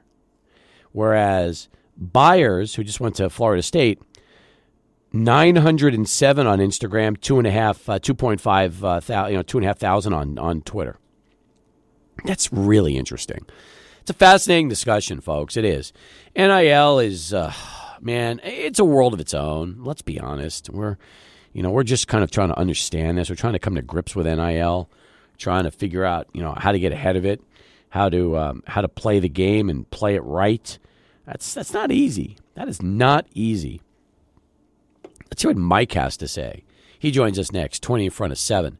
Final countdown coming up here on Sports Talk. What's going on, Mike? How are you? Hey, Caplo and AB. I heard your interview a couple hours ago with Earl Campbell's son, Tyler. That was awesome. Appreciate that, Mike. Thanks very much, man. That's awesome. And Caplo. So anyway, several years ago, probably about, I don't know, maybe 15, there was a store coming up on the east side, Gander Mountain. You may remember. Yeah, I do actually went to that one. Yeah, I think. So Earl Campbell actually went there one Saturday morning, afternoon to, I think the store was just opening or as representing the store. Yeah. I, being a bonehead that I was, didn't know anything about it, showed up with my Sooner gear on. But there's a big crowd up there, and he's signing autographs, taking pictures, doing all the things. His son's mingling, great. And then his son picks me out. He says, "Dad, this guy didn't get the message." Ooh. Oh, okay. Wait. What were you wearing? What kind of shirt? No you shirt. Oh my God. I didn't know. Did you try to tell that to the kid? Did you tell him? No, his son said, "Dad, this guy didn't get the message." And he kind of pointed me out of the crowd. I'm like, uh-oh. They start booing you? What'd they do to you? I was just spectating. And long story short, he said, "Get him in line." Oh, shit. Oh, shoot. So anyway, I get in line, and, sorry, Mr. Campbell, I didn't get the message. I went to warn this respectfully, but I respect the way you played the game. Yeah. At UT, Heisman Trophy, the whole 9 yards, and then in the NFL with Bum Phillips. And, again, I wouldn't not have done this if I known. And he just said, "You know what? That's all right." And he whipped out a picture, signed it. Here you go, sir. Thanks. All class, man. All class. Oh, yeah, great people. And, you hear the stories how bad his body is and the genetics of everything with him and his son. It's really sad. But, no, great people. Well, all I can tell you is this. I mean, you did good, Mike. That's a good ending. I like that story, and I'm happy you shared that with us on the show today. Yeah, and it's just kind of sad how all the genetics and everything caught up with them and the football and everything. But he had a really positive attitude, and hopefully he'll, continue moving forward. Good job, man. Appreciate the call, Mike. Thanks for getting in. No, you're welcome. All right. Good stuff. That's the thing about Earl Campbell. We brought him in for our sports expo. He was amazing. We had so much fun. He signed so many autographs. Do you know, people don't even understand this, okay? Here's some of the guys we brought in over the years. Earl Campbell, Tony Dorsett, Dez Bryant. We brought in Pete Rose, Tim Hardaway, Juan Marichal, Steve Garvey, Daryl Moose Johnson. I mean, it was a who's who over those years. We brought Danny White came in for our event. Calvin Murphy was here as well. A lot of Cowboys. Cole Beasley was here, brought him in. Jason, we didn't have Jason Witten, but we had Jay Novacek here as well. Just so much fun. Yeah, that's awesome. Pudge Rodriguez. I mean, yeah, big time. And Earl Campbell was great, absolutely great. You know, Caplo, one of the things that I always regret being here is never being a part of those sports expos. Well, maybe one of these days, Real AB, you'll actually get an opportunity to take advantage of all that and make it happen. That would be great. Come back, wrap it up next. Put a bow on this show. Sports Talk continues. 600 ESPN El Paso.